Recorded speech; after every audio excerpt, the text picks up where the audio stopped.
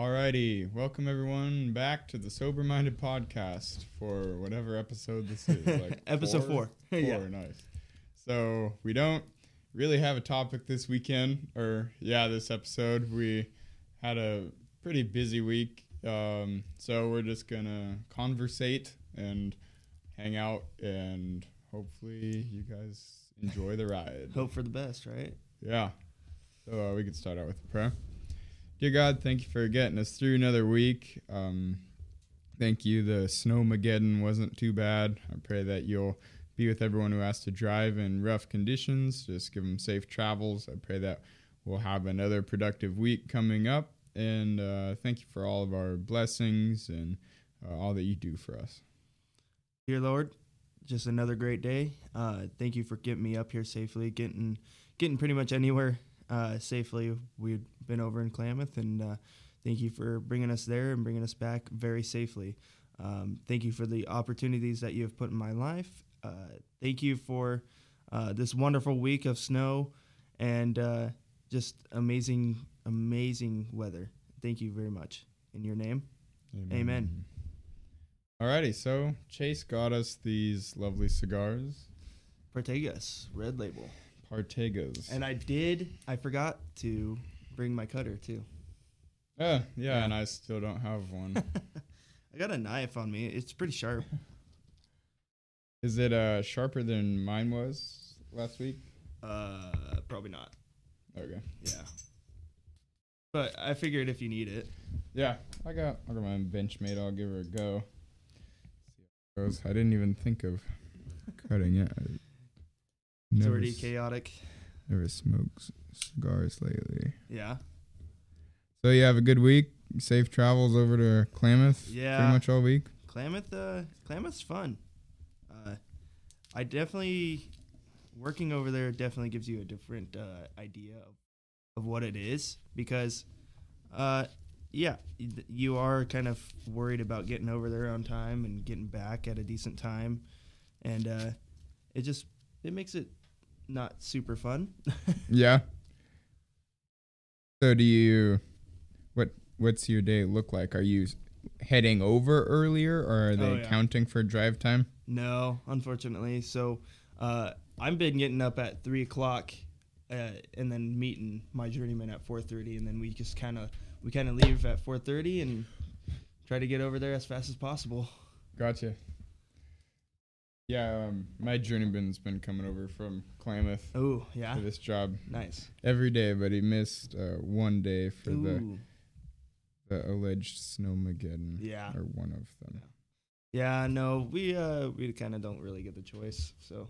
Yeah.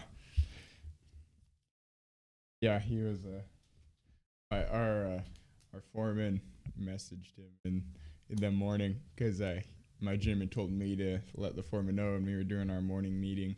I told him he wasn't coming. He messaged him and he called him a derogatory word. Oh, geez. That's pretty funny. But that's just the foreman. Yeah. It is fun when you get guys to work with that you can have a good time with and mess around. Right. Yeah. Yeah. No. I mean, and definitely coming from Klamath, it's kind of hard to deal with. It's not much you could do. Yeah. No, yeah, that pass gets pretty gnarly. It does. What's your drive time been over it? Oh man, I think my journeyman did the math. It's like 12 hours a week worth of drive time that we're not really getting. I mean, we get per diem, but it's like that's only $50 a day, which really doesn't account for him because he's making more than $50 a day in the hour and a half drive times 2. Yeah. So, that per diem's nice though with the no taxes on it. Oh yeah, 100%. Yeah. No, the per diem check. It's really nice. Like you start getting to the point like at the end of the week, you're like, oh man, this sucks, and then you get that per diem check and you're like, okay, well, maybe it's not all that bad. I mean, come on. Yeah. It's an extra $200 I can put in my savings that I don't have to worry about. Yeah. Yeah, and your $50 per diem is roughly what our old $100 a day incentive was, because the incentive is taxed so much. It's not even cool. It is pretty wild. One of the guys I work with made my net income last year just in per diem. Oh wow. So just on top of his yearly wage. Wow. Yeah, that's funny to think about, honestly, because a lot of like the main journeyman over there, the supervisor for our company, he's been over there for like 5 years. So if you think of how much per diem that is, that is an insane amount of money. It is. And it's all untaxed. Yeah. Well, and think about, got a little smoky there. I was going to say. I was half curious just to see if it would ignite that stump. So if it does ignite, then I was going to say something. I'm like, oh, well, that's fun. I know. Yeah, I wanted to keep the coffee warm, but I don't have any metal stands for it, so I figured, you know what? We'll see if it catches on fire. I didn't expect it to, but we'll see. Yeah, right? Well, it's gotten this far. Yeah. But no, yeah, the per diem is super crazy because, like, you think about those big solar jobs or like the data center jobs that are $250 per diem. Oh, yeah. That adds up very quick. Yeah. No, I know. Like that $50 a day, you really, I mean, when it's not there, you do notice it. But it's funny because, like, I got to the point where I was, like, used to not getting that. And then you go over for 3 weeks, which I just got back from doing it for 3 weeks. And you're like, oh, man, now I'm going to miss that $200 because I saved over this last 3 weeks. I saved like $1,300 just by like that extra amount of money hitting my account. I try to save like $200 off my paycheck most of the time. Yeah. But yeah, it was pretty crazy. That's nice. It is nice. You see it in your account and you're like, oh, that's awesome. Yeah. Did you open the damper? I might have. Is it straight up and down? No. It's kind of sideways. There we go. Yeah. It got very rapid all of a sudden. Yeah. It's crazy when you talk to these dudes that travel, at least on the union side. Right. Because it's pretty easy to travel. Yeah. And they just chase that per diem, and they just look every day for the calls and say, oh, Facebook just put out a call for $250 per diem, 50-hour work week. I'm out of here. Yep. See you guys. Yep. Yeah, I know. It's that's a very interesting thing. That's actually what the journeyman over at OIT used to do. Because he was the same way. He would look at it and be like, oh, that's where the money is. Yeah. I'm gonna go there. And it's funny because they have like a different if you stay there, they have a different price per diem. So it's like, I think it's like $80 if you stay over in Klamath, but it's only $50 if you drive over every day. What's the reason behind that? I don't know. And it's like $80 isn't enough to even stay there at all. You would have to like pull your own trailer all the way over, have a spot that doesn't require you any space rent. Yeah. And then it would be worth it. But you're using that $80 towards like food while you're over there anyways. Yeah. So that doesn't make sense. You'd think they'd have more of an incentive if you're traveling in. Yeah. Well, I mean, it's only like an hour and a half, so they kind of like, hey, it's only an hour and a half, you can make it over there. Yeah. That's kind of, I think, what their idea is. But yeah. I guess it makes more sense if there was locals. Like if you live in Klamath and then you're getting the $80 per diem and these dudes are traveling in and getting less than you. That's where it doesn't make sense to me. But yeah, I know. I don't know. It never really sat well with me because I'm like, why don't we just get drive time? Yeah. I mean, we have to get over there at 6 anyways. But I don't know. It's just how it all kind of mixes together. Yeah. Have they been pretty gnarly, the roads? Yeah, I think the worst day we had was the second week, which was, I can't remember what day it was. But it was like Tuesday or Wednesday where it had it snowed initially and then melted down and then kind of froze overnight and then snowed over it. Yeah. So it was, and our van's like rear wheel drive. So it's got a lot of weight, which is good. So it keeps traction pretty easily. But yeah, it was not a good squirrely. time. Yeah, it was. Man, you would go around those corners at anything above like 35, and you would be fishtailing the whole corner. Yeah. Do you see anybody in the ditch? Oh yeah, plenty. Yeah, we had there was a couple of, I can't remember what brand it was, but semis that were like sitting there on the side of the road after they put their chains on, spinning. Really? Still spinning. Yeah. Oh, geez. It was that bad. It was like if you stopped, you weren't going again. Kind of bad. Yeah. Jeez.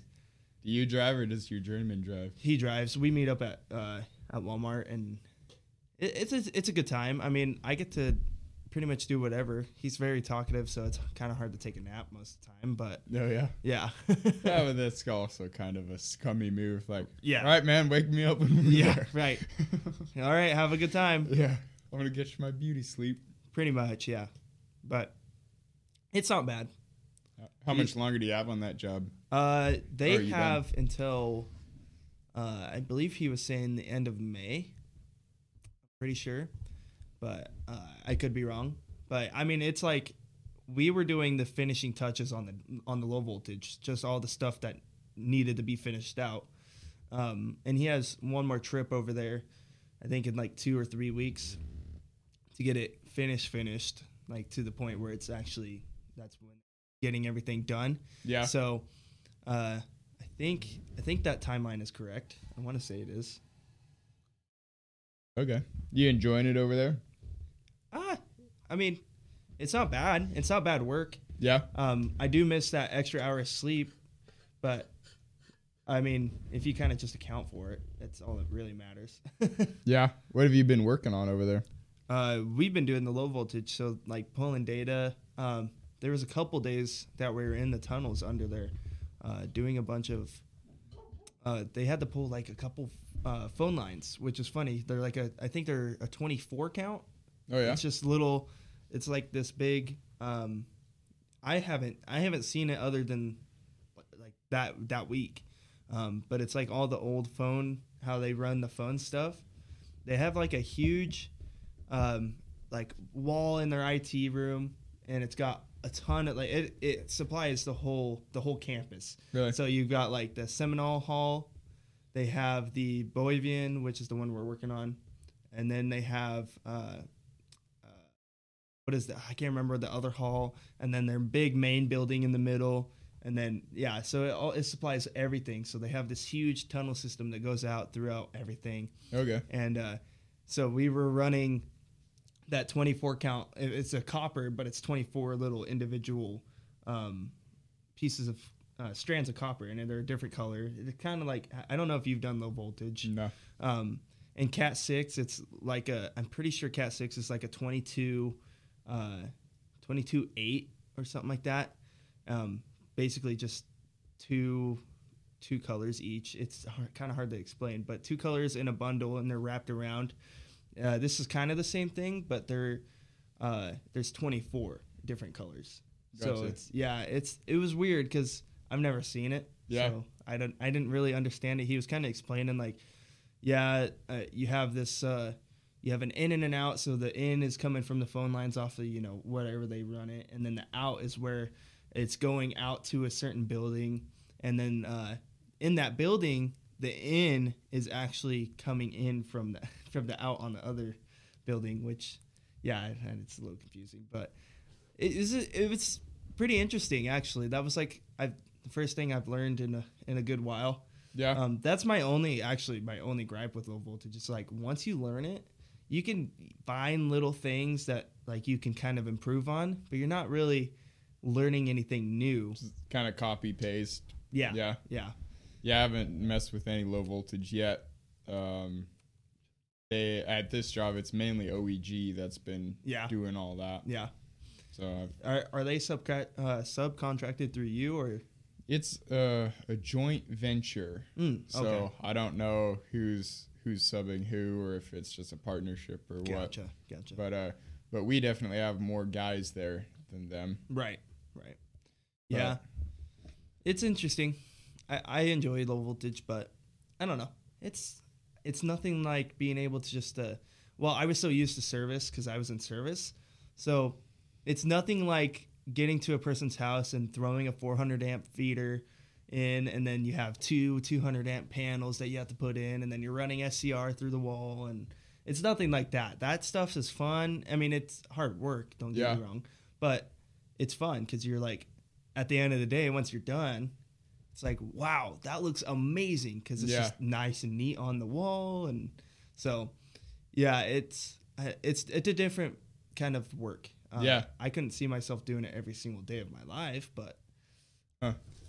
Yeah, so you liked service? Oh, I haven't done any of that. Yeah. I think I'm going to be doing a lot of commercial. Yeah. And, commercial's not bad, honestly. No, I do enjoy it. I've, again, just working on lighting, so lots of lights, but there is a lot to learn, like reading the industrial or the commercial prints on how to know what to run, how to know is this an N light? Yeah. Or is it, do we need to run luminaire? It is cool. It is cool. I still have a lot to learn. Yeah. I mean, we both do. Oh, yeah. The only reason I really like service is because it makes you, like, learn certain ways to do things. So, like, the faster way to do things, and it's still, like, it's not, like, compromising your craftsmanship, but it's finding the way to be as clean and as, like, make your stuff as good as possible, but as fast as possible as well. Yeah. I enjoy it. I mean, I would like to go back to service, but obviously I need to learn all of it. And I mean, there's stuff that's a lot of fun in all of it too. So like I said, I don't really have an issue with low voltage. It's just once you learn it, you learn it. And I don't know. Some of the journeymen also say, well, that's the same with anything. But I'm like, well, yeah, but getting the bend pipe, and then you get to see, like, how good the pipe looks at the end, like, it's all straight, it's all level. Like, you actually have something to visualize instead of a wire running along. Yeah. That to me is more of like this was successful. Like, this looks good. More, and then you run like a blue wire, and you're like, oh, that doesn't. I mean, it's supported, but there's really not many ways to make it look amazing. It's like you can go through and strap it up, but that's about it. I mean, we use like the little Velcro tape. Have you seen that? Yeah. We use that, and even still, it's like you can get them as pretty as possible, but they still don't look good to me, like compared to like a huge pipe rack going down like the whole building. Like, that looks amazing. Because there is something about just Velcro, it looks just thrown together. Yeah, at a certain point, yeah. I mean, I know people, like, there's certain people that can just really, like my journeyman, he can just really fix things up and make it really clean. But then it's like, still, it doesn't look as clean as like somebody that can really fix things up and make a pipe rack look really clean. Because I mean, I don't know, there's something about that unity and that, like, the form of everything. There's more craftsmanship in bending conduit than Velcroing, not to downplay it. Right. But there is something that looks nice about nice offsets and everything looks all level and in line, and it's more visually pleasing. Yeah. What about you? Have you gotten to do a ton of, like, pipe bending? I know you're doing fixtures and stuff like that. But a moderate amount because it has the 3 systems of the normal, critical, and life safety. Yeah. So that's part of reading those prints and knowing, okay, we have to bring circuit 2 of life safety to this can, to this can, to this can. And if it's life safety and critical, you have to hard pipe it and then flex it. Gotcha. So I've been able to do some. That's cool. And it is fun. It's hard to visualize sometimes. Right. Like, to visualize, okay, do I need to swap the pipe upside down for this next bend, or do I need to, just have it at a 90 and do the bend, or, But my journeyman gave me a tip of taking a ground pigtail and mapping out what your bends are going to be. So then you have a little model, and you can see, okay, I bent this one down, so that means I need to rotate it and then bend this bend up. so you can visualize it. Yeah. It's a cool little trick. Yeah, I've always had that problem because with like half inch, you have really hard time like noticing a little offset, and usually you want to put a box offset because obviously it needs to stay strapped to the wall and everything. But it's really hard to like visualize the little box offset, and like the little amount that you do on a box offset, it's like you can't really even tell at all anyways, but it's there. Can't tell from looking at it. Yeah, I mean, there's some stuff that it's like the little minuscule things are really hard to tell, at least for me. Oh yeah, Yeah, I can see that. The more I'm around it, the more you see what other guys run. Yeah, and if they didn't do a box offset, you see it. It does look janky. Right. It's coming out and then it's just angled so it's off the wall for like 6 inches or whatever, and then they kind of bent it back. And so. Yeah. But again, it's little stuff that no one else is gonna notice. But you want it to look nice for whoever, even if it's not exposed, like in the grid. You want it to look nice. Yeah. For people coming back and doing it, looking nice and ease of like service. That's the one thing is we run a really big service operation out of Precision. So a lot of the stuff that we go and do, it's like, holy moly, like who did this? Yeah. Like, so we kind of took over the Jackson County courthouse deal. So there's a few things there that's like, this stuff's like, this wasn't thought through when it was put together. Like most of it, it's, I don't know. I don't want to dog on the people that built that building initially, but obviously that was probably forever ago. But still, it's like, oh my goodness, there's some stuff that you could have just actually took your time on and made it look decent, and it just didn't happen. Yeah, it is funny. I had to go back and change some that I did because my mindset is more on efficiency and saving material. Like that's how it's been. Like if it looks nice, but I was running life safety conduit, and it's above the grid, so it's not visual. But if anyone were to pop the tile, they'd see it. But I just ran a straight line from this can to this can, which didn't put it in parallel with the walls. Oh yeah. And I had to go back and change it because they didn't think it was as visually pleasing, which I can agree with, but it did. Again, my mind, working for smaller contractors, it's always been, you want to save your material and stuff, but it's just interesting because my mind is more towards, well, if I were to make everything in these straight runs that's above the grid that no one's really going to see, I'm going to be using a few more sticks of conduit. Yeah. So it's just interesting. Different things. You got to do whatever people want. Yep. Yeah. Travis's big deal has always been like pride and craftsmanship. That's literally our logo. So he's always like, hey, if you use like an extra stick or two of conduit because you have to make it look pretty, do it. Because, I mean, in the end of the day, like when it does look nice, it is more uniform, obviously. And somebody that goes back in there can tell like, oh, these guys had some form of like, oh, this has to look good. It's pride in your own work. Yeah. And these big companies, they're making tons. They are making a lot of money. And it's not saying anything like, oh, you did it bad, but it's more of like, oh, he wanted it to look good, Yeah. No, yeah. It's different ways of doing it. Some guys said they would have done it the same way. Yeah. And so it's just whatever the people want. Right. Yeah. And whatever your journeyman wants. I mean, there's some things that I'm like, well, my other journeyman taught me this way. Well, this is the way I want it. Okay. I mean, that's fair enough. That's how you want it. You're the boss, man. Yeah, exactly. Like I will give like other options, but I will follow what you say. Yep. So, yeah. That this past work week, it seems for some reason it was very hectic, and I think it was mostly because we were trying to get stuff done. Like we had our huge list, which we did get everything done that we wanted, and we did even a little bit more than what we needed. But it was like, okay, boom, we got this done. All right, next task, boom, Yeah. go. Yeah. And so I actually enjoy those kind of weeks because they go by super fast. They do. You never have time to like talk, or sometimes you don't have time to have a little bit of fun, which obviously you're there to work, which I understand. But at the same time, you want to like, hey, plumber boy, what's up? Yeah. Yeah, there's definitely some of that banter that goes on. Yeah. Yep. And it's fun. You know, you gotta feel out the person. Right. Like, Yeah. okay, are you someone who will get offended if I kind of poke fun at you? Right. If so, I'll just leave you alone. Well, or do you want to, yeah, make the day a little bit more enjoyable? Yep.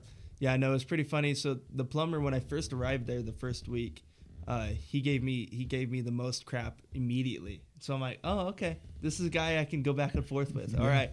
So every day I see him, hey, Turd Wrangler, how you doing? Nice. Yeah. Well, yeah, that's like what Chuck used to say.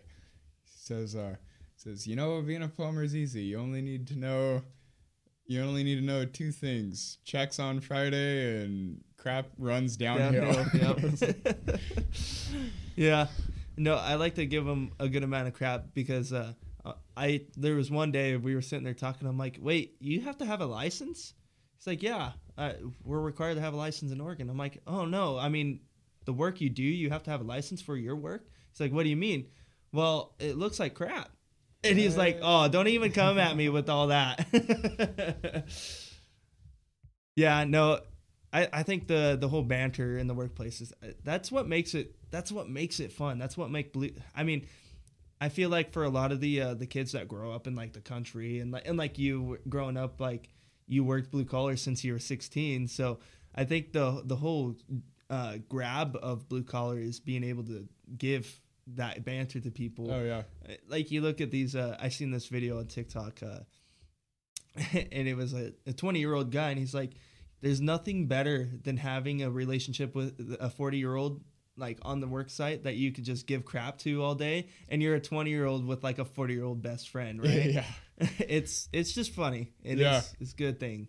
No, yeah, no. Do you ever run into the deal of people say, "Oh, you're just first year, like you can't be talking about it." Like, no, but that's not how this works. Like, I'm not gonna talk crap to you if you're just all business. Then I'll be business with you. But if you're gonna be dealing it to me, you're writing an invitation to me, and I'm gonna dish it back. I don't care if I'm a first year, like Yeah. You gotta be humble a little bit. Yeah. No, I had when I was a parts runner for Precision, I had one of the journeymen. Oh man, he gave me so much crap when I was a parts runner. I'm actually very thankful for him though, because it was like he was the one that made me open up to the give crap back. Yeah. He was the one that like, listen, like I understand that you're not that type of person, but if you're gonna make it in the blue collar world, you have to kind of open up like that a little bit. So like every time I'd see him, we would just throw crap at each other the whole time. Oh, you still bringing in those parts? I'm like, yep, somebody's got to do it because I know your lazy butt's not gonna do it. Yeah. Yeah, that is part of the culture. It is, as there's this push in workplaces for not offending people and stuff. Yeah. And to some degree, I agree. Yep. If someone isn't the kind of personality that they like to be messed with, right, then I won't mess with you. But to just ban it altogether. Right. Yeah, and that comes down to it. It's like you really just have to know the person. Like, if you want to give somebody crap, just honestly, just ask them. Like, hey, are you the type of person I could throw a bunch of crap at? Yeah. And if they say no, then like, okay. Yeah. Whatever. I just won't talk to you. No, I'm kidding. It was, there was one of my superiors, the other day, he'd shown up late a few times, and then he'd forgotten his phone and stuff, so he had to run back home, and I told him, I wasn't even meaning to be facetious. That's where I got to be careful because this just comes out. But I was like, you ought to have a little checklist right by your door. Have like keys, phone, wallet, and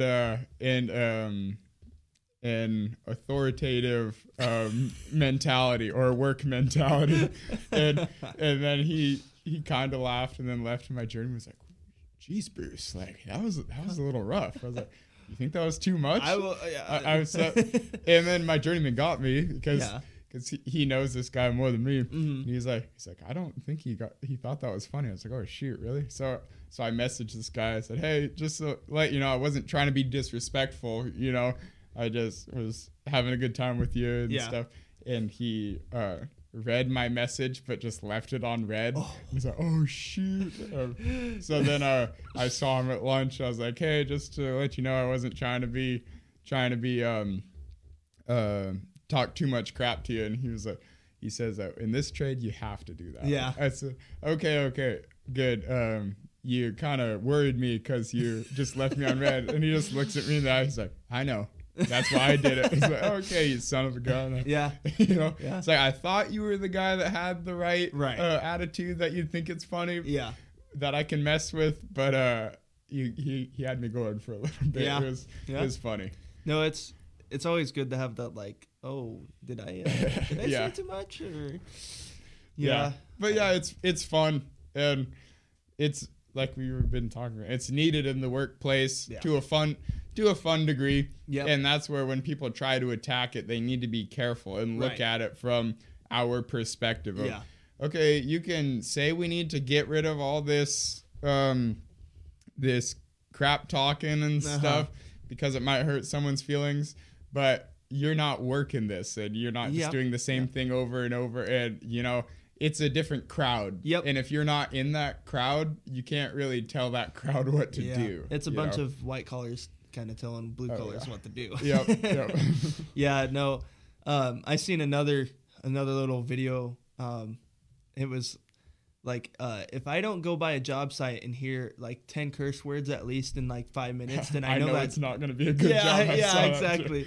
So it's, you know, not saying that I condone cursing every 5 minutes, but it's still, it's one of those things. It's like, you know, people are really working their butts off if they are cursing all the time. So, well, and it's tough work, and you want tough people to be doing that work. Right. And like for me, I was, I think, 19 going into it. Like, it helped me grow up a little bit. Not that I wasn't like a part of that kind of group already, but it helped me grow up and like mature and realize like, hey, this is kind of how things go. Yeah. You're around rough people all the time. You have to deal with it. Yeah. And that was really good for me because, obviously it made me grow up a little bit. Yeah. Yeah, and it's fun. It is funny seeing apprentices that are fresh to the trade game. Yeah. And they're all just quiet and they just take it. Yep. Bud, like, do your own thing, but I'm telling you, you gotta dish it back. Yep. Yeah, I know. Like, it's funny now looking back on it as a parts runner, like our new parts runner. I love the guy to death. He's a good guy. But it's funny because you could tell that they're just a parts runner. They haven't been doing, they haven't been around people for that long. They haven't been doing it for that long. So it's like, oh man, I love this feeling. But also at the same time, I'm not going to like make their life miserable because, I mean, obviously you don't want to do that. But I mean, there is like a little, and I wish it would tone down a little bit in the workplace. There is like a little bit of like the token of respecting, like, oh, now that I'm a first year, I'm above the parts runner. Well, at the same time, the journeyman thinks you're both pukes. So like the journeyman doesn't care if you're an apprentice or if you're, now he might care if you're a third or fourth because you do know, a little bit of stuff and he will rely on you a little bit more. But first and second, I feel like they give the first and seconds the most crap because it's like, I mean, obviously, well, and part of that, I think, even if it's unintentional, is weeding out those people. Like, if you can't take it as a first year, are you going to be able to take it for 40 more years or whatever? Right? Exactly. Yeah. And realistically, like, even if you were on the side to where you can't take some of that, like, stick with it and just get your license. Then that way you could just, hey, if I have to fall back on it for some reason, I have the license, I can go renew my license and then boom, I can fall back on it. I feel like that's a better spot to be than just a dip out in like your third year just because you don't like it. Yeah. But I don't know. It is funny when like third or fourth years, and I know they know more than me, but you're still an apprentice, bud. Yep. And they try to treat me like they're a journeyman and I'm underneath them. So like I had a guy come up to me and I was using a tool. He's like, "Hey, you using that?" I was like, "Yeah." Obviously. And he just looked at me for a second. It's like, "Oh, my bad. Like, here you go, man. I'll stop my job. It's all yours." Yeah. And then he just stopped and stared at me for a second. So I don't know what you want me to say, but I'm using it. Yeah. Yeah. Talk to my journeyman if you want. Yeah, if you really want it right now. Yeah. I know. Well, don't get me wrong. Like you said, yeah, obviously they do know more, but at the same time, they're still apprentices. Yeah. And, it's like I've had third years do that same thing to me. It's like, dude, hey, is it going to catch on fire? It's getting to that point. Oh, man. I have to move it. Yeah. Let's take her off. Oh, she's toasted. Nice. I've always been curious about how long it would take for wood on a stove to reach ignition point. Well, it's right there. It wasn't quite at ignition, but yeah. What was that? I set that on there right before you came here. So oh, really? It took probably like an hour. Yeah. There we go. For all you that have been curious, it will ignite after an hour. Or worried. they're like sitting there, guys. That's funny. Yeah, no, it is funny though. Like, can you pass me that torch? Thank you, senor. That is super funny though. Like when third years, and like, don't get me wrong, you do have a little bit more of a token of respect towards journeyman, but at the same time, all the apprentices think you're still an apprentice, so doesn't really matter. Not saying that, like, if they're trying to explain something to me or help me out, then I'm not going to listen. Like, that's a whole different story. But if you're trying to use this, like, oh, I'm better than you. If you're trying to abuse it. Yeah. Where, like, you're trying to show that you're this authority figure. It's like, I respect your drive, but you can't step on me yet. Yeah. And even if you were, you can't just step on me. You know, like, we're on the same team, man. Yeah. Like, let's work together. Right. And, like, I mean, with the fourth years, I noticed it in my company a little bit. The fourth years that are, like, just about to take their test, they're, like, all acting like journeymen and stuff like this. I'm like, no, buddy, until that license has your name on it, you're still an apprentice. My journeyman says you go from being the smartest fourth year. When you're a fourth year, you go from being the smartest apprentice. Then you get that license, and then you go to being the dumbest journeyman. Like that. Well, there's a level of cockiness. Have you noticed in first year journeyman? There's a huge level of cockiness, like, yeah, I got my journeyman's license, I can do all this and that, when realistically you still really can't. I mean, yeah, I haven't been around many first year journeymen. My neighbor that helped get me into this, he just journeyed out. Nice. But he's a really good guy. Yeah. So. Yeah, I know. And you, like, there's a couple of people in my company that they would never even be that way at all. But it's just funny. I mean, it's just, I respect them either way, but it's just funny to look at. Yeah. I don't know. I don't really know how to explain it super well, but it's like, man, we're the same right now. Until you get that license, I'm still going to give you the crap for being the same. Once you get that license, I'll be like, okay, all right. When I think more of it comes back to the attitude. Like if you're just trying to work with me, or like, hey man, like here's some advice that I've picked up. Like, okay, cool. But if you're trying to be like, what are you doing, man? You don't know. At that point, you'll lose some credibility with a little bit, because you're trying to abuse that. Right. I mean, it's like, and again, like my personality can be more disagreeable, and I have to be careful with that. Where like I have to reel back the mentality of, come on, man. Like, come on. Because there is sometimes where it'll start to get me in trouble. Like, I haven't gotten in trouble, but I can recognize, like, okay, like you do have some more authority than me. You have some more knowledge. But everyone has different personalities. My personality tends to be more screw off, man. Yeah, pretty much, yeah. Like, the nicest way possible, screw off. Yeah. Very kindly screw off. Yeah. No, I feel that. I get that. I'm more of a like, okay, whatever. All right, cool. Oh, you're a third year? Cool. Yeah. Like, I don't care. Yeah. That's what I am, and that's the problem. It's like sometimes that can get me in trouble too. It's like, okay, I don't care.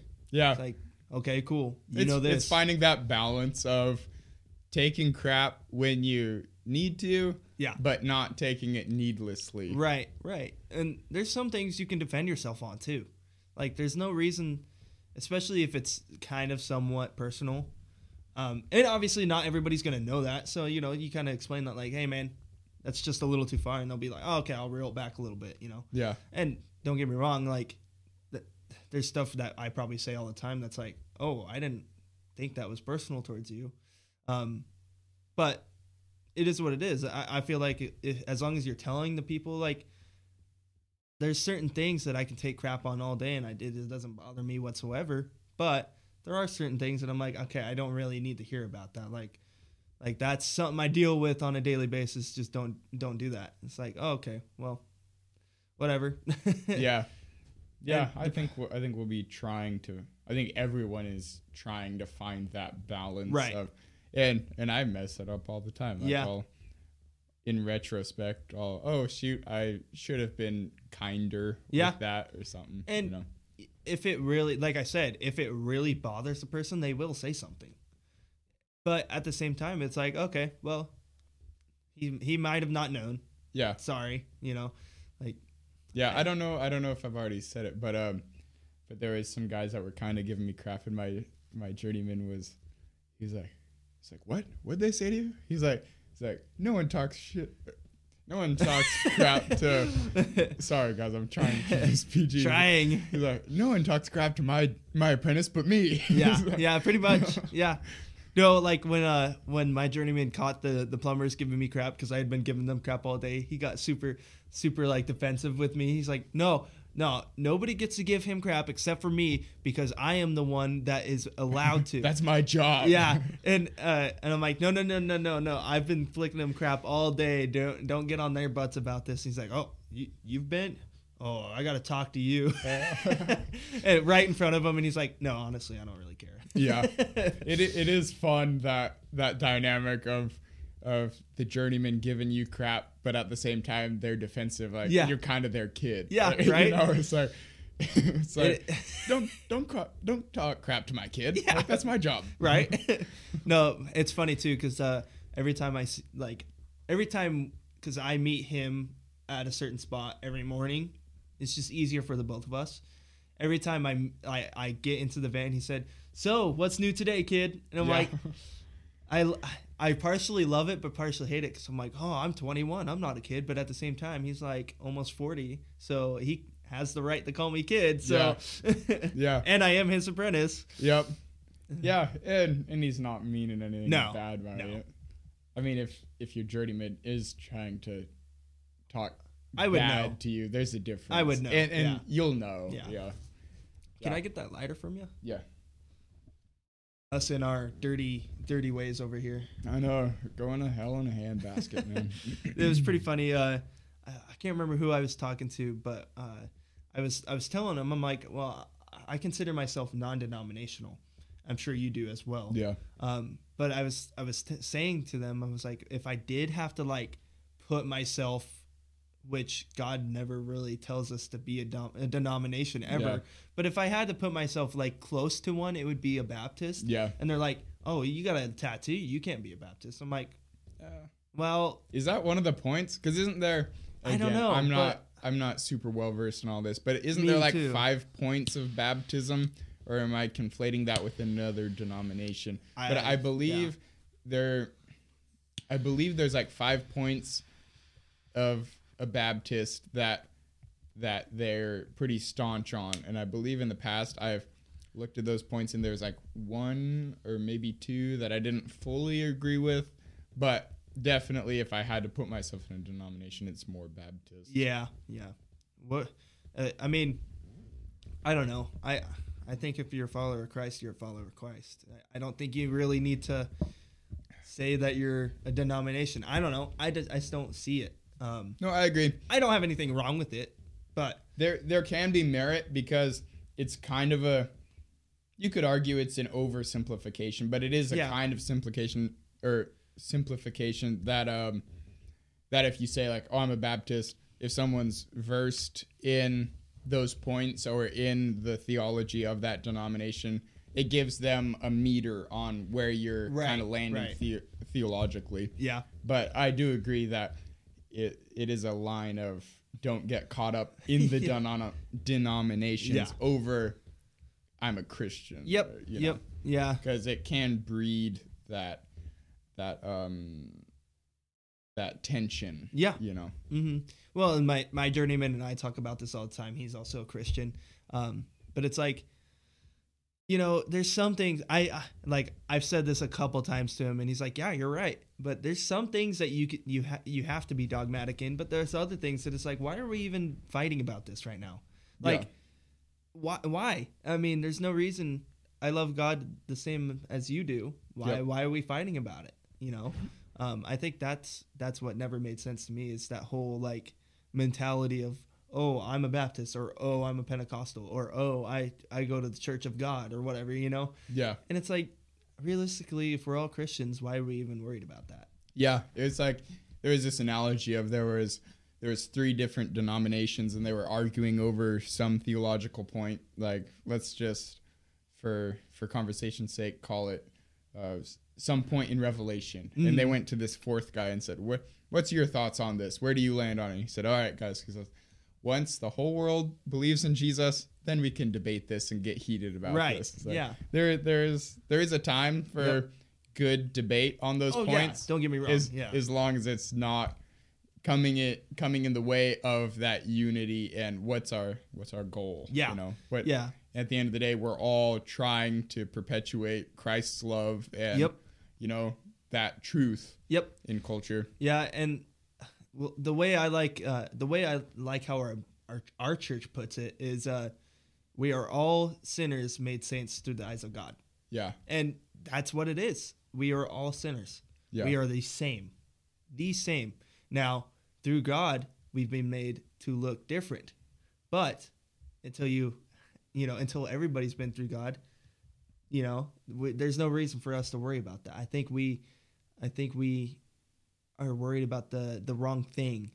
Our job here is to spread the gospel of God and give glory to God. Yeah.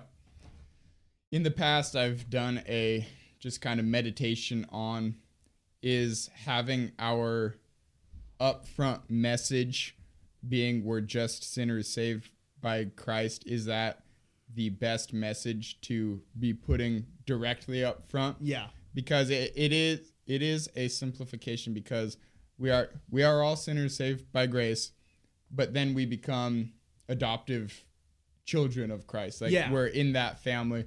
And I've concluded I don't think there's a problem in that. But I do think some people can take it wrong, because you can take that and just say, okay, we're all just sinners saved by grace. So, and it's like what Paul says, like, are we going to keep sinning so that grace can abound? Like, no. But I can't.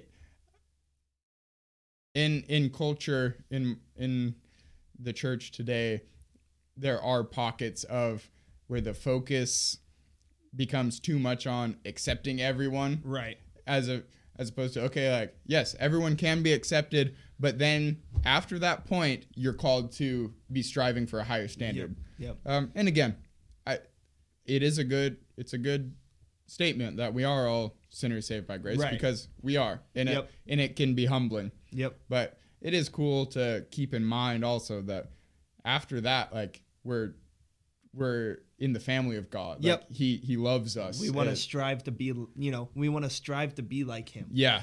No, I get it. And I do think they try to make a good point of like or explaining what they mean. But you know, obviously everything kind of falls short. Yeah. Yeah, no, I agree. I think Mountain does a really good job. Yeah. Good job at that. But I was more just meditating on it as the overall message, like in culture. Like, yeah.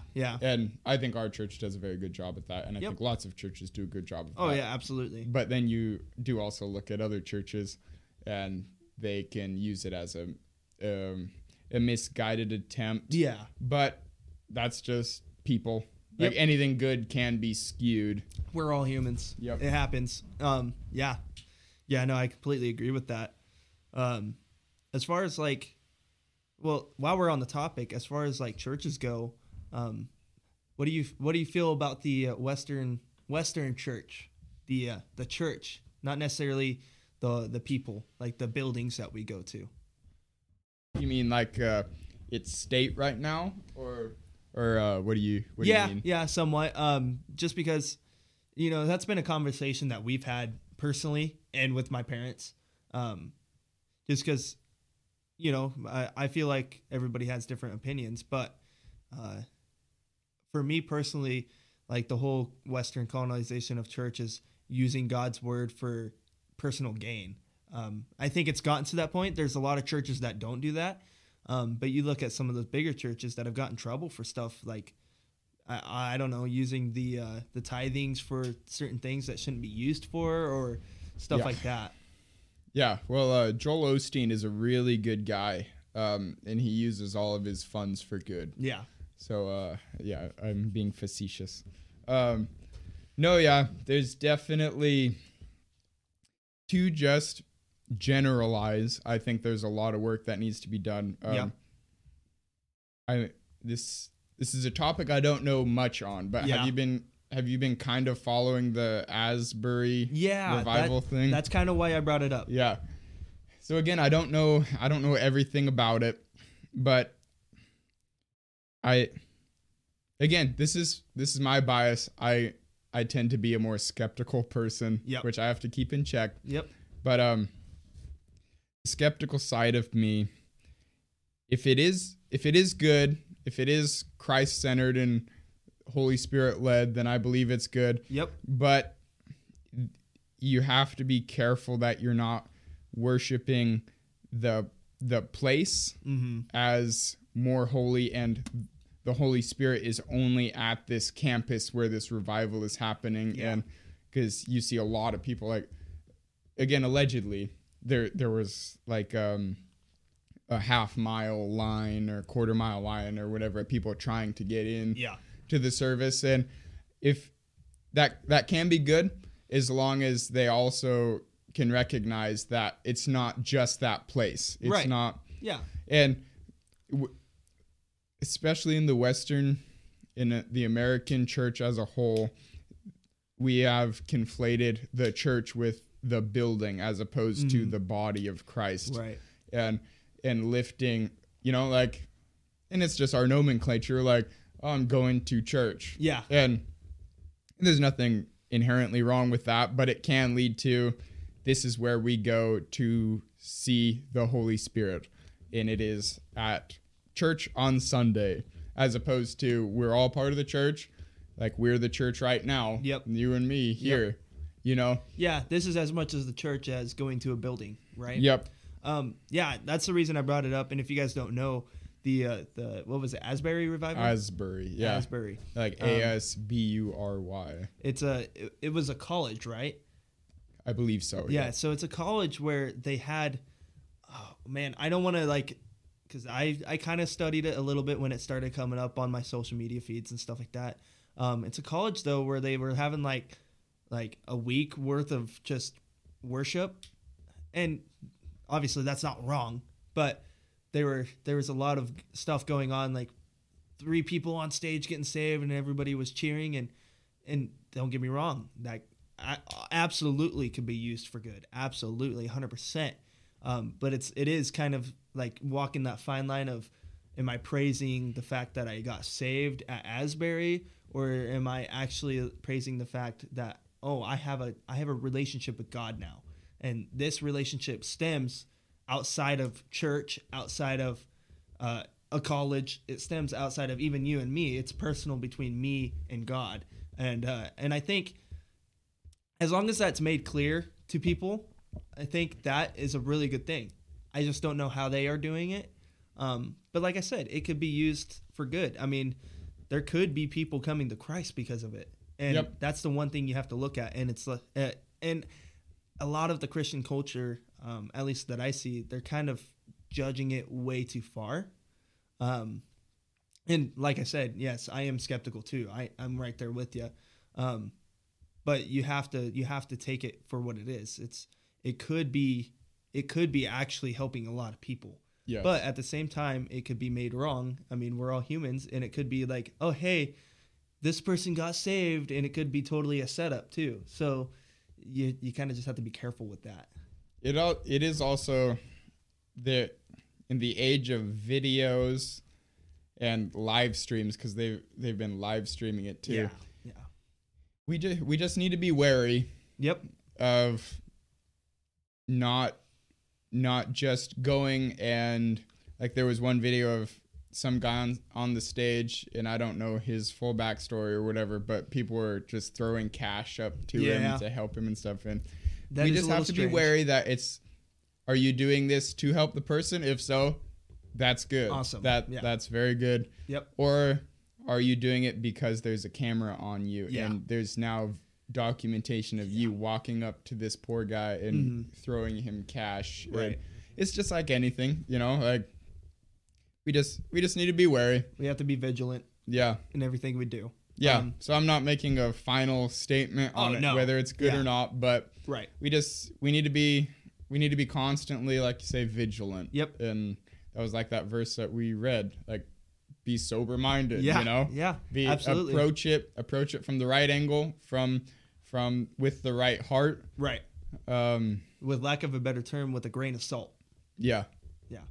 Yeah, no, absolutely. And I think I just had it in my mind, but it kind of like left, but we kind of touched on it a little bit. It's kind of like, when you watch these videos on YouTube of, oh, I gave this person money, or homeless guy money so he could go eat. It's like, well, did you do that for him, or did you do that because you knew you were going to get 2-3 million views on this video, right? And I think there's a couple that I used to watch that I'm like, oh, he's genuinely, like, he's trying to help this guy out. He is happy to see him all the time. Always, he talks about him. He doesn't take pictures with him. He will say, this is an update. This is coming straight from him. He's doing good. He's got a good job. He's got an apartment now on his own, like, that's good. Like, we really, that's what our goal was. I think there's only been a few of those. That's the problem. Yeah. We're living in a really cool time of technological advance, but the whole landscape is completely different than it was even 10 years ago. Oh, yeah, 100%. Especially from 20 years ago, where no one fully knows how to approach this, because it is a totally different angle. When there is a camera, it's, whether you recognize it or not, there is a different angle that even if you're trying to do the right thing, in the back of your mind, there is that, I'm recording this and people are watching this, and we just have to be careful. And it's something that no one has been through before, because there hasn't been this widespread, documentation and virality of these videos. The potential for, am I gonna get big off of helping this person? And we just have to approach it with the right heart, with the right mindset. And because we don't want to completely discredit people doing good acts. Oh, absolutely. Yeah. It's finding that balance. Well, and we kind of talked about that too before we even started this podcast. It was we kind of just wanted to put it out there. And then we started talking about it like, well, if it did get big, that would be great. But at the same time, that's not our goal. Our goal is just, if we can, speak into some of the things that go on in our daily lives, or for other people. Because we've been through things that maybe some people are going through. And there's some things that we haven't gone through that other people are going through. It's that, like I said, it's how you approach them.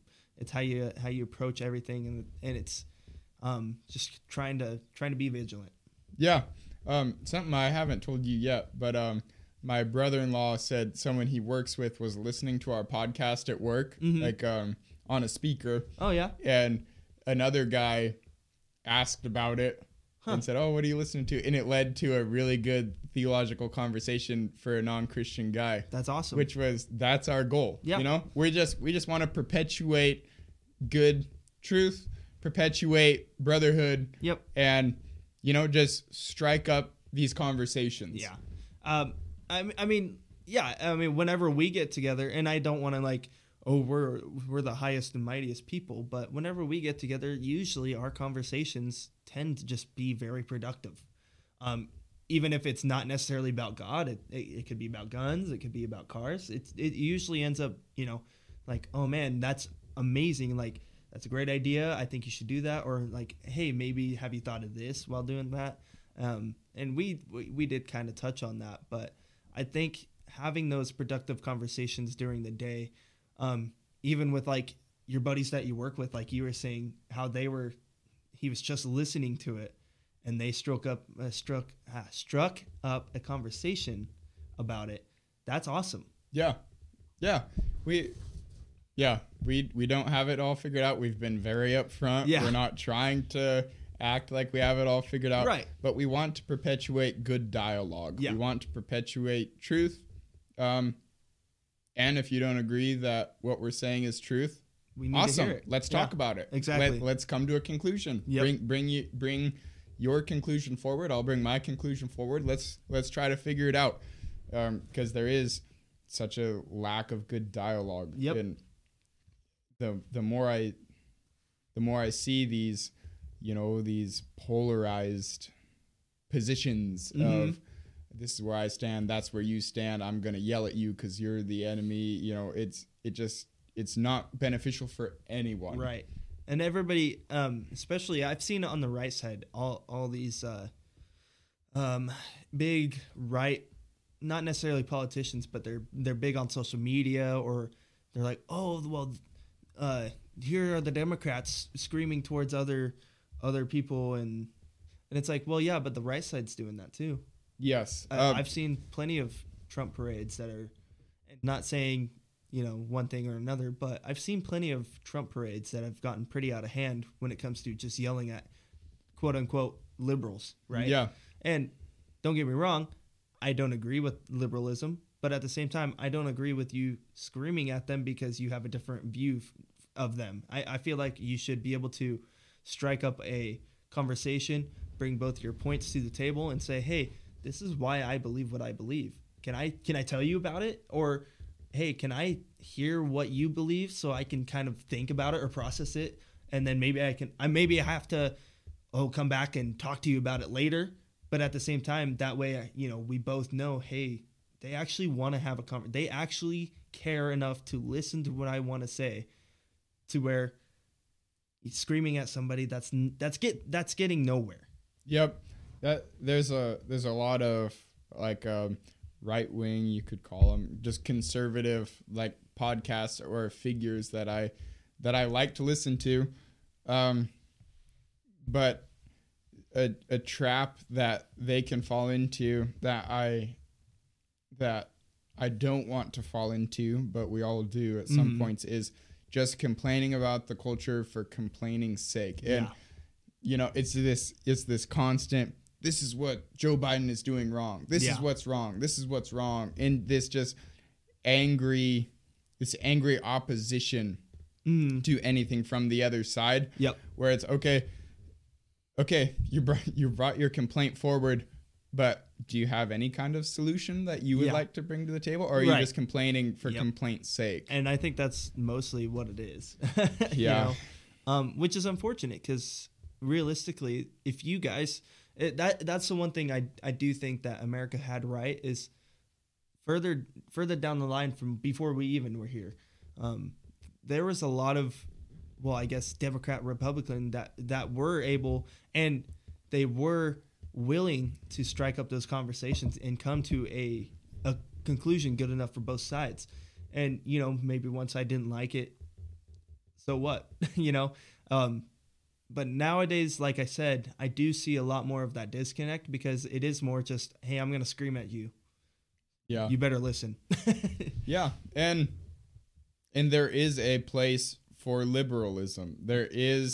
We do need that balance because like I agree with conservative values and capitalism and all that, but I can also acknowledge that if left completely unchecked, it can lead to these monopolies, which then become monarchies, and then it makes it impossible for, say, a little small business to do anything because, well, these monopolies already have all that business. Why would they go to somebody smaller? And then at that point, that capitalism becomes the thing it was striving to oppose. You know, so we do need those checks and balances in culture. And that's something where, like, I don't agree politically with everything that unions stand for, but I can agree that there is a place for them. There is a place for negotiation. And that's something like in the electrical union, I really agree with is the NICA, which is the contractors, and the IBW, which is the union side, the worker side. They have to come to a conclusion. They have to do these negotiations. It's not just the contractor saying, okay, you're stuck here. And it's not the union saying, all right, we demand $50 an hour. And if not, we're not working. And no, there needs to be that dialogue. And that's something in the electrical union. I may not agree politically with everything, but there is that kind of like the structure of our government of those checks and balances. In that aspect, I do agree with. Well, and like my dad was saying, he's been in the military for most of his life outside of high school. And he was saying, like the position he's in, he's not allowed to know everything because if he did, then he could go rogue and mess with the government, right? So there are those certain things that some people know, and there's certain things that other people know, but they can't both know that certain thing. And it is that checks and balance. It's, well, as long as this person knows a certain thing, then if it had to come down to it, then yes, we could use that for our good. Or if this person knows a certain thing, we could use that for our good. But they can't know the exact same thing, right? So say like somebody that's got a really high security clearance, right? Someone that works in like the tower that probably gets all the information, all of it, right? That information does not leave that room most of the time. It does get deciphered and it gets sent to other people, but those other people don't know how to decipher it. That's kind of what I mean. It's like those other people may be higher up, but they still do not have the clearance to decipher it for a reason. Case in point that everyone knows to some degree about Manhattan Project. The development of the atomic bomb. All these engineers were working on different aspects, but they didn't know how it was going to come together to this final conclusion. There's only a few people that knew what everyone was working towards. And the benefit of that was that the Japanese didn't know what we were working on. They couldn't sabotage that. They couldn't use our information against us. So there is a place for that. Well, and if you look on like the job site, it's kind of a similar deal. Like the electricians know how to work on electrical. They have a license for electrical. The plumbers have a license for plumbing. They know how to work on plumbing. The two usually don't know how to do both. Usually. I mean, there's the certain few that have gotten both licenses and they're like, oh, I chose this one because I like this one better. But, you know, or the drywallers, like, well, I mean, drywall is pretty easy, but. I mean, screws go in the wall clockwise. That's just kidding. Oh, you sheetrockers. No, but I mean, like, seriously, it's like not one person knows how to do every single thing on that job site. They might know how to do, or like an electrician might know a little bit of plumbing because they've had to do it at their house, or maybe they were in an apprenticeship for 2 years and decided not to go through with it. You might know a little bit, right? But there's not one person on that job site that knows every single thing. Because, I mean, no one can. Like, in a lifetime, I don't think you can't become a master electrician and a master plumber and a master carpenter and a master, you can't. I mean, maybe, and then you're 70 years old and then you're going to retire. Can't use any of it. So... So there is that. Let's come together, work together with Right. what we know. Yeah. And Well, it's like the famous saying, "A jack of all trades is a master of none." but do you know the rest of that saying? Nope. That's only part of the saying. I know, It turns but out, jack of all trades, master of none, better than a master of one. yeah, That's the actual. that's fair. So, and there's a degree of that where jack of all trades, master of none, better than a master of one. Right. Like, I want to be a good electrician, the best electrician I can be. Yep. But in order to be the best electrician I can be, I need to know some aspects of, okay, this plumbing is coming through here, so I need to go around that. Right. And, Right. you know. Yeah, no, that's understandable. And like, obviously there's codes for those things. But like knowing that, oh, hey, this is an HVAC inlet, I can't have a smoke alarm right next to that because then all the smoke's going to go into the inlet and Yeah. the smoke alarm won't know it's there. Right. So there's a certain degree of like, oh yeah, I have to know where this HVAC's coming through. So that way I could find the right spot for my, my stuff. And that way it properly works. It all meshes well. Yeah. It's the more, this could change as I age, but the more I see how these dialogues work, the more it puts me more in the center of things. Yeah. Where like conservatism, like staunch conservatism. I agree with most of your policies. Yeah. But, There's we always need that other side, the progressive side, to check that. Mm-hmm. Because they're looking at it from a different aspect Oh, than yeah. me, and Yeah. almost in every aspect of life, the answer is somewhere in the center Yep. of, Yeah, and yeah, I mean, honestly, that's usually how it goes. Yeah, and people will write you off when you say that of, oh, so you're just not taking a stand. It's like, no, I have a stand, but to have an informed stance, Right. I need to see all angles of this. Yeah, exactly. And I will never know every single angle, so there's always room to learn. Yeah, exactly. And to grow. That's what it is. It's learning. And that's why that's what I see in life all the time. It's like people are so dead set on not learning. I think that's a good way to put it. They're so dead set on the one thing that they know that they want to believe is true, that they don't open their minds a little bit to maybe having the idea of something else, right? So it gets to that point to where why would I talk to you, because you don't even want to hear what I want to say anyways. Well, and there is a security that comes from just sticking to this one spot, because then all aspects of that one position. Yep. But as soon as you start to entertain the idea that you don't know everything, that takes away some of your security that you have it all figured out. Right. Oh yeah. But it is good because none of us have it all figured out. Well, so you never should think you have it all figured out. Right. Like there is truth. Yep. And there is an attack on truth. It's, like you want to talk about the church culture. There is a lot of truth is debatable, and what's your truth? Or maybe debatable is the wrong, because you should debate, but there is a truth. And as soon as you say there is no truth, it's overused, but okay, is that statement true? Yeah. If so, then there is something that is true. There is a baseline of truth. Yep. So let's find that baseline. Yeah. And it's funny because, the world makes it out to be like not most people are going to be open to actually talking about it. But like there's a lot of people that are searching for what truth is. Yeah. And I think they find it in the wrong places. Yep. Definitely. They try to justify something as true when it's not. I guess is what I mean by that.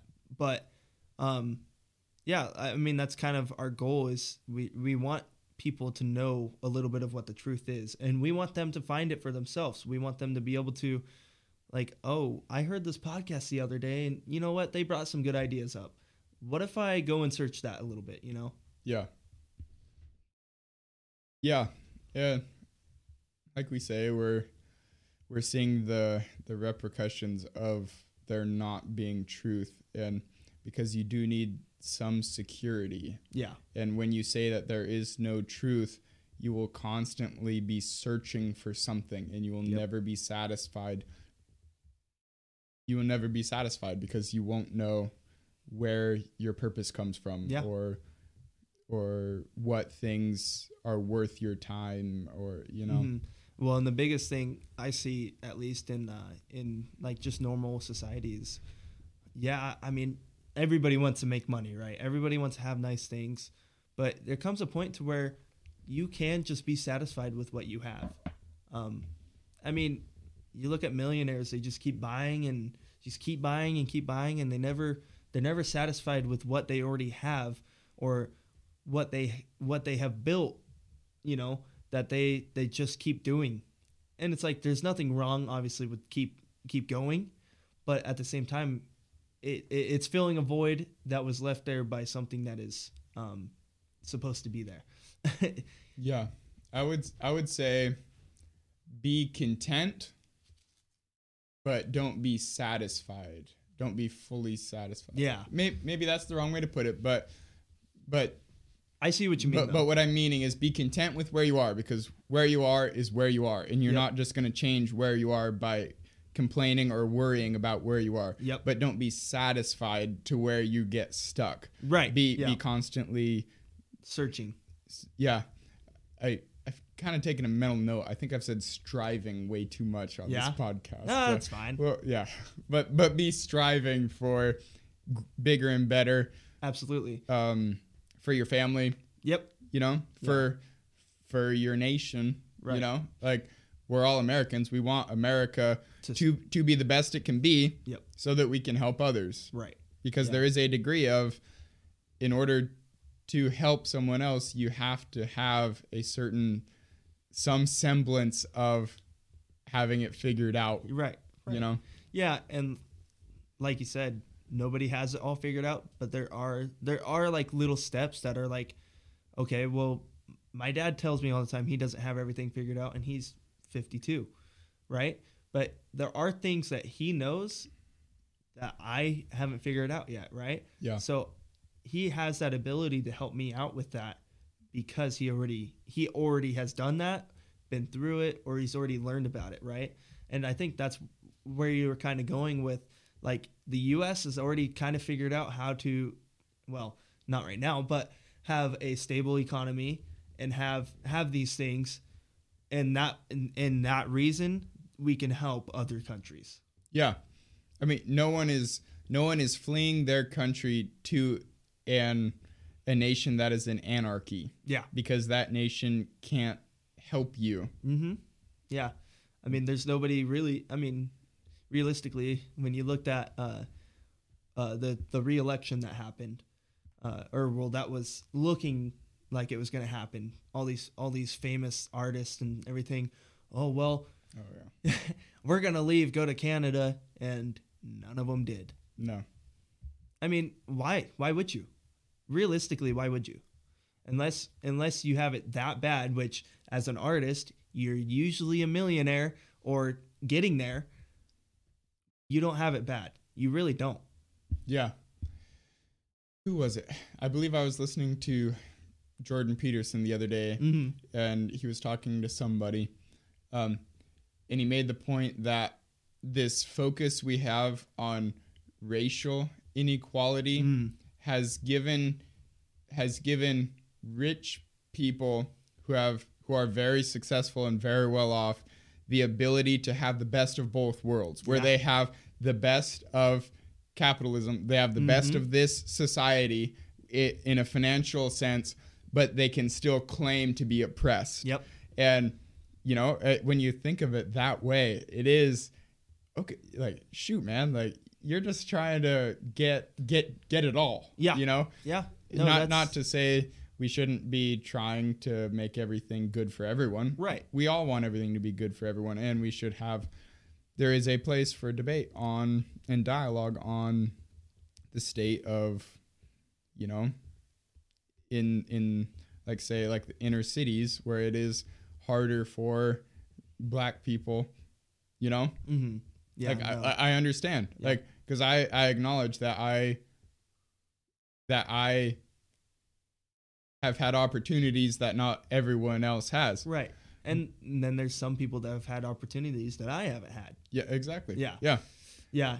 And like I said, it's literally, it is striking that conversation of the two different sides and Yep. coming to an agreement. And sometimes maybe that doesn't happen, right? Let's say that doesn't happen for a black guy coming out of, I don't know, like Miami. You know, the streets of Miami, as opposed to somebody that's lived in Tennessee their whole life and they've worked on a ranch and all this and that. So they're going to have way different opinions, right? But they can those two people can have an agreement on certain things because they can understand, like, oh, I've seen what you've had to deal with, but at the same time, look at what I've had to deal with, right? Yeah.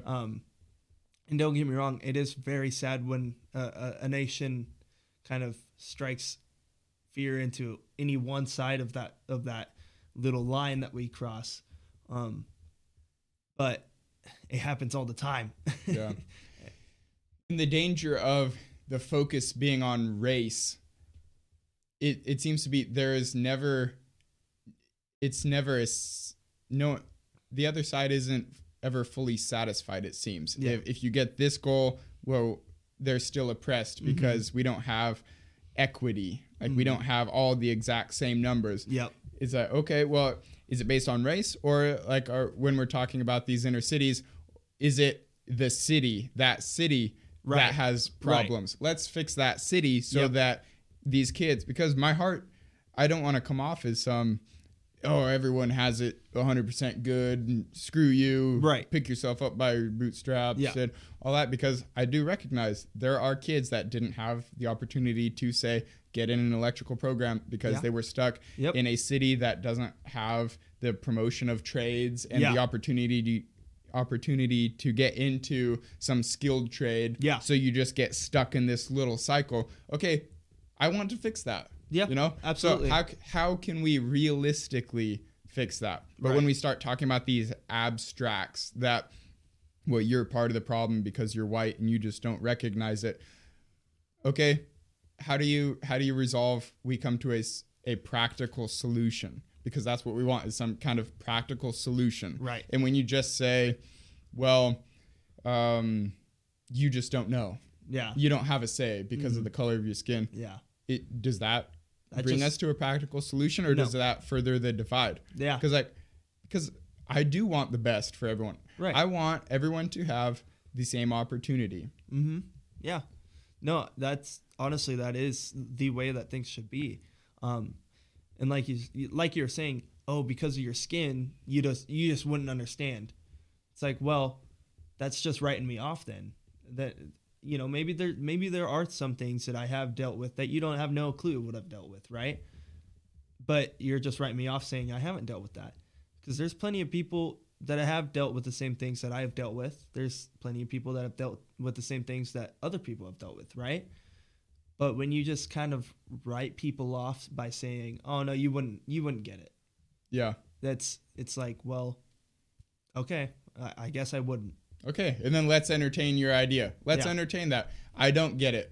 So explain to me how we do figure it out. Right. And okay, let's map your solution out for the next 50 years. Let's look further than the next election cycle, because that is a pitfall of people in political spheres. Mm-hmm. They're constantly vying for that next election. Cycle. And that keeps us short-sighted. Right. Where, okay, let's entertain your idea. Yeah. I don't know. Bring your conclusion forward. But if I'm going to allow you, you got to allow me. You have to allow me to bring forward my solution for the next 50 years. Yeah. Yeah, exactly. And, you know, I think it's funny because I caught myself doing that too. I'm like, oh, if Trump just gets reelected, we'll be good. Right. And don't get me wrong, it could have been different. But at the same time, I wasn't thinking about, well, how is my life going to play out in that, right? Like, okay, if Trump gets reelected, what's going to happen after Trump, right? So it doesn't matter in the grand scheme of things, because what I like to call myself is a pantheologist. You know what that means? And you have to be careful with that term, but it means everything's going to pan out. I like to believe that I got that from my dad, but in the grand scheme of things, when you think about it, that makes sense. Like, everything will pan out. Now, there are things that God has called us to do to help certain things, go a certain way, right? Like, we are called to be stewards of the earth. Yep. If we aren't, obviously the earth is not going to survive, not going to, and obviously we were born in an age that was sinful, so in the end, it's not going to survive. But while we're here, we are called to be stewards. And that also means, spreading the gospel as much as possible, because there are people that are, like I was saying, there are people that are looking for that truth, and they just don't know where to find it. Yeah. Yeah. And so let's go deeper on that topic of stewarding the earth, which is such a hot topic. It's talked about differently, but through climate change and this push for renewables. Okay, let's play this out. Let's play this out, because I want the best for the earth, as you do. Absolutely. But let's play this out. So, do we have enough cobalt to make rechargeable batteries for the entire world? Absolutely not. And what about the people who are stuck in literal slavery mining that cobalt? Is that the best for them? No. Is that the best for the earth to mine all of that? Okay, so let's look further out. That's where my conclusion keeps coming back to, like, nuclear and technological advances. Did you see they made a breakthrough on nuclear fusion? Yeah, you were telling me about that. Yeah, that's super exciting to me, because you get a net positive output. Yeah, you're getting more energy out than you're putting in. Exactly. That's okay. That's good. Let's look at that. Let's pan that out for the next 50 years. What does the earth look like 50 years if we focus on that? Yeah, and the problem is nobody is looking at that. That's the thing. It's everybody sees that, and I've actually had this conversation with a couple of people. They see that and they're like, "Oh, well, just look at what happened over in Ukraine." But I was okay. That was one facility that was 40, 50 years ago. In what regard are you talking? The nuclear. What is that? The nuclear. Their facility. Yeah, that blew up, and it made basically a radiation zone that nobody's supposed to go into anymore. Oh yeah. I can't remember what it's called, but that's what everybody. That's what everybody brings up to me. But at the same time, look, we are 40, 50 years past that point. Yeah. There's got to be something that we have learned. And you look at that country, obviously, well, what are the precautions that they took? Were they good? Because I don't really think that 40, 50 years ago that Ukraine took the right precautions for a nuclear plant. I really don't think they would have. And did they even know? Did they even know the precautions to take? Exactly. That's the thing, is they probably wouldn't have. But now we might, and people don't look at it that way. They just look at, if we're putting nuclear plants, that's going to be the end of us. Well, no, I'm sorry. It's not. I mean, it might create a hot zone for people to attack. Yeah. Okay. That's something we have to worry about. But at the same time, you guys say you want to be green. Look at the outcome of nuclear power.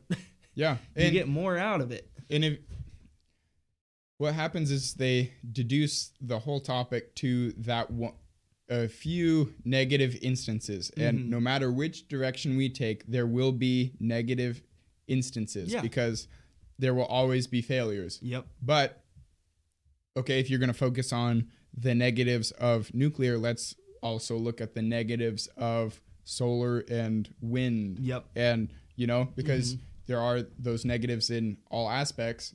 So do the pros outweigh the cons? Right. Yeah, and I don't think a lot of people, we've bought in, as America, we've bought into the solar and wind powered stuff so much that now people are kind of just blind to all of it. I mean, look at our bird population because of the wind or the turbines. Look at the bird population because of it. It takes out what? I can't remember what the statistic was on that, but it takes out so many birds a year that realistically it's like, okay, well, now you have to think of that. Yeah. How much energy does it output for a living animal to fly into it, and we're not even worried about that? Yeah. Because if we can get any energy somewhere else, why don't we take those turbines down and have that energy from a nuclear plant that, say, doesn't kill as many animals and has an exponentially higher energy output. Exactly. For a way smaller footprint. Way more efficient, and it's not as big of a danger to, well, say, nature. And, you know, I don't think we've really gone, as a country, I don't think we've really figured out solar fully yet. I do think there's a lot of advanced stuff that's been going on, especially in these last 5 years. Just because, I mean, you look at the pushes that people have made. So, yeah, I mean, solar, I could see it being a viable option, but you still have to look at, like, well, how efficient is solar? How, you know, for how much we take to make the solar panels, is it worth really putting that on your house compared to, well, it took this and this and this and this. It took $1 million to make this, you know. You have to look at that. Well, and can we power the entire grid? Like, there is, like, solar is good for, like, homes. And, you know, there are applications for it. But can we put the entire grid on solar, and how big of a footprint does that become? Right. Because, okay, so let's plug that into, there's this push against, like, beef. You know, you know, it takes up too much land, and I agree. We should look at the beef industry and how can we make it better? Yeah. You know? Yeah. But if you're going to say it takes up too much land, or agriculture, like it just takes up too much land, there's too many people, we're running out of land. Okay, well, how much land are you going to lose to wind and solar? Exactly. And, you know, why aren't you looking at that aspect as well? Right. I don't know if you've gone over the pass recently into Klamath, or not necessarily past, but it's actually just going into Klamath. There's the solar field on the left. Yeah. Yeah. How much power do you think that really puts out? I couldn't tell you. I haven't dealt with much solar. That's the thing. It's like, what is that powering? Like, for one thing, we don't know. For two, it's like, okay, I get it. Maybe they weren't going to use that land, but there are instances where they're taking and buying farmland off of farmers and just putting solar on it. So that cuts off, a huge, like, 50-acre farm just for solar. And then you have to look at, is that solar going to put out enough? It's all like the worth thing to me, at least. Yeah. Like, is that solar worth Is it enough? A net positive? Yeah. Is it worth enough to put solar on a 50-acre property when we could have raised 300, 400 head of cattle on that 50-acre property, you know? So, I mean, you have to look at it. Yeah. And this is the dialogue that we should be having. Yeah. Because I could be wrong. Maybe nuclear isn't the future. Right. That's my conclusion at the moment. Yeah. But let's have real dialogue. Yeah. Especially in the public sphere. Yep. Because there is not much real dialogue that's happening in the public sphere. Yep. Exactly. And some of it, partially, I think it's more of people just not wanting to look at things. I think we've gotten so comfortable to where they're like, as long as I get my paycheck and I'm able to eat, I don't really care what goes on, right? And it's like, well, no, you do have to think about things. Like, we are made to think. Like, you have to think about things. You can't just be comfortable where you're at. Yeah. And if I told you, again, I believe it was on Peterson. He had somebody on, maybe it was on Rogan, I don't know. Yeah. I listen to a lot of podcasts. One of them, yeah. But they had this guy on who like studies climate change, and he made the point that you look at these third world countries, and as they become more developed, they can look further out into their future. Yeah. Because for us in America, our economy is pretty well established, where we're looking into the future, you know, maybe not fully, right, but enough to where we want the earth to be sustainable. Yep. But when you're stuck in a third world country where you're barely scraping by, so like wood is your only heat, yep, you know, and you don't have enough to you don't have enough food to look past a month, Yep. you're not going to be able to look at that bigger picture because you physically can't. And I'm not going to hold that against you. Exactly. You need to be able to survive. Right. But he made this point that once you start giving these countries and these communities, natural gas, they become more sustained. Mm-hmm. They can focus more on further out. Issues. Yeah. And you have to calculate that in of, okay, how much, if you want to look at carbon output, how much carbon are they saving by taking that next step? Right. Exactly. You know? Yeah. And how much does that outweigh the carbon that we're saving by transferring over to solar and wind, you know? But he made a really good point where as technology advances, we naturally begin to look further out into our future because we physically can. Mm-hmm. Yeah. Yeah. No, it's like when you talk to people, which is funny because technology's made it to where you could talk to somebody in Russia if you really want to. But when you talk to people from those other countries, they'll tell you about, oh, well, this is what's going on in this country. You know, this is what's going on in my country and this and that. And then you're sitting there and you're like, yeah, we've had that for like 30 years. Sorry. I mean, we've had that forever. So it's not really that cool to me, but to them, that is completely new, you know, like solar is really only really big in our country, maybe in the United Kingdom. But if you look at it, solar's huge in our country. It's one of the main pushes right now. Yeah. And in like Western Europe. Yeah. That's what I meant. I mean, for the company or for the countries that are dealing with other things, it's not going to matter to them. They don't care.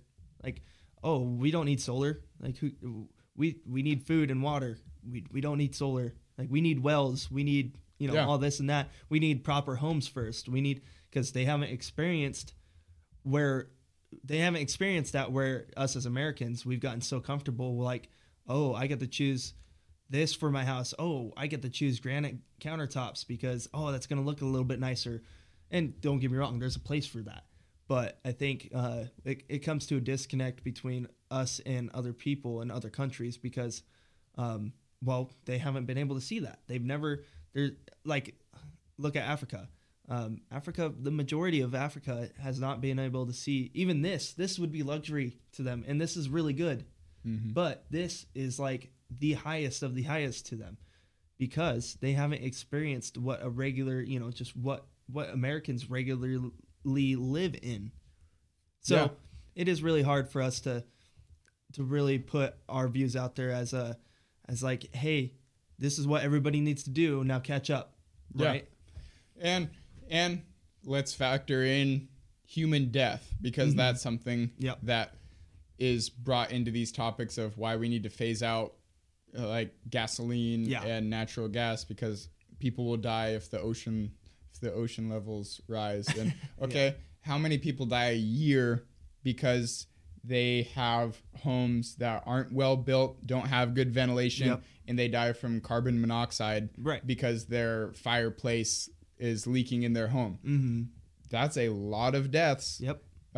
Does that outweigh the number of deaths that hypothetically are projected if, we don't cut out carbon and Right. It's all these factors that we need to keep in mind and have good dialogue and come to conclusions, realistic, practical conclusions and solutions for the future further out than even like 15 years. But especially the next election cycle. Yeah. Yeah. And I think that's where we get stuck at is the next election cycle. I mean, because that's where a lot of Americans, that's where they put themselves. Like, oh, well, if I just hang on for these 4 years, the next 4 years will be great because this president will get elected. It's like, well, hate to tell you, but this world sucks. So yeah, and that's where we want to talk politics. Like, I agree with a lot of Trump's policies, most of his policies, but he's such a divisive person, and perpetuates, a like lot of hatred, isolating people. Yeah. And that is a factor that you have to factor in. Yeah. Because that's not good. We don't want to isolate people. Right. It's No. not perpetuating good dialogue. Yeah. And that's where I don't like that. Yeah. And it's not productive. Right. Well, I actually had a conversation like that too, where the person was like, well, the reason I didn't vote for him is because he's a mean person. And like, don't get me wrong, I understand that. Like, that is something you have to look at, because you do want your president that is literally the face of your country. You do want them to be a good, a genuine good person. And don't get me wrong, Trump can be good at times, but he is very, very loud, I would say, and very, I'm right, you're wrong. That's what the easiest way I could put it is, I'm right, you're wrong.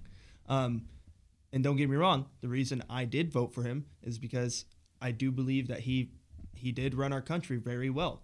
But no, I'm not going to say I like him as a person. Yeah. I wouldn't hang out with him. Yeah. And so let's look at candidates that have policies we agree with and personalities and character traits that we agree with as well. And let's put those people up. Yeah. And that's the one thing too, is it was more of like, I wanted to vote Ben Carson. Do you know who Dr. Ben Carson is? Yeah. I wanted to vote for him, but I just knew he wasn't going to win, because for one, he's just not a politician. He's very good guy, a very amazing guy. He has really good policies. He's just not a politician. He doesn't know how to. Yeah, he doesn't know how to. Steady hand. Yeah, I mean, he doesn't know how to win a political race. He's never done it. That was his first time ever running, I believe. I think that was his first time ever running. But you have to look at those things. The only reason I didn't vote for him is because he wasn't going to win. So I'd rather have someone that, had better chances of winning, that I kind of aligned with as well. I wanted them to win more than, say, obviously somebody that I don't align with at all. Yeah. Yeah, because that's another factor you have to consider. Yep. Is that something that has happened in Canada, talking to relatives I have up there, is that the Republican Party split. So the Republican Party had the majority of votes, but they split and they made two parties. I believe they made two actual parties. And with that divided vote, this smaller, this minority was able to put their candidate forward and win. Yep. Even though the majority of Canadians don't agree with that. Exactly. So that is something you have to consider. Like, it's sucky. You want to just vote for the best candidate, in your opinion. Yep. But you also do have to look at it from a realistic, okay, do they even have a shot at winning? Yeah, exactly. Yeah, and that wouldn't work when it comes to split, because like, oh yeah, this is a good candidate. Oh yeah, that's a good candidate. But now you're giving the other side a way better chance to win because of, well, now your whole country is split on two different people. Yep. So. And now you can't own a handgun in Canada. Yeah. Wild. Yeah. Wild. They can't even have a 22, I thought. I don't know. As long as it's a hunting rifle is all they can have, I thought. Could be. Yeah, I don't know. Trudeau banned so-called assault rifles. Yep. And then shortly after banned handguns. Yep. Yeah, just wild stuff. Well, wow, we're almost at 2 hours. Oh, straight up? That's crazy. Well, anyways, yeah.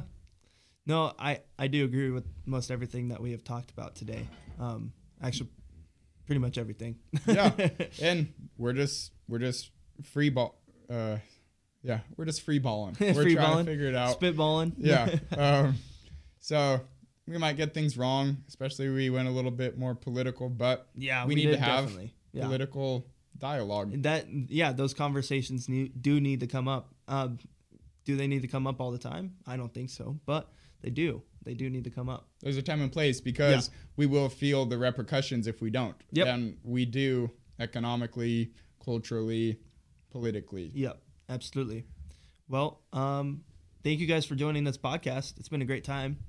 We kind of, like I said, We didn't really have a whole huge point that we wanted to hit today. We kind of just wanted to get together and talk about a few things, talk about our week. So we really do enjoy you guys joining. And like we've always been saying, please give us some feedback. We want to know, like, hey, you talked about this on your podcast. Can you explain that more? Or, hey, have you thought about maybe this on that subject? Because sometimes we don't, and we need to.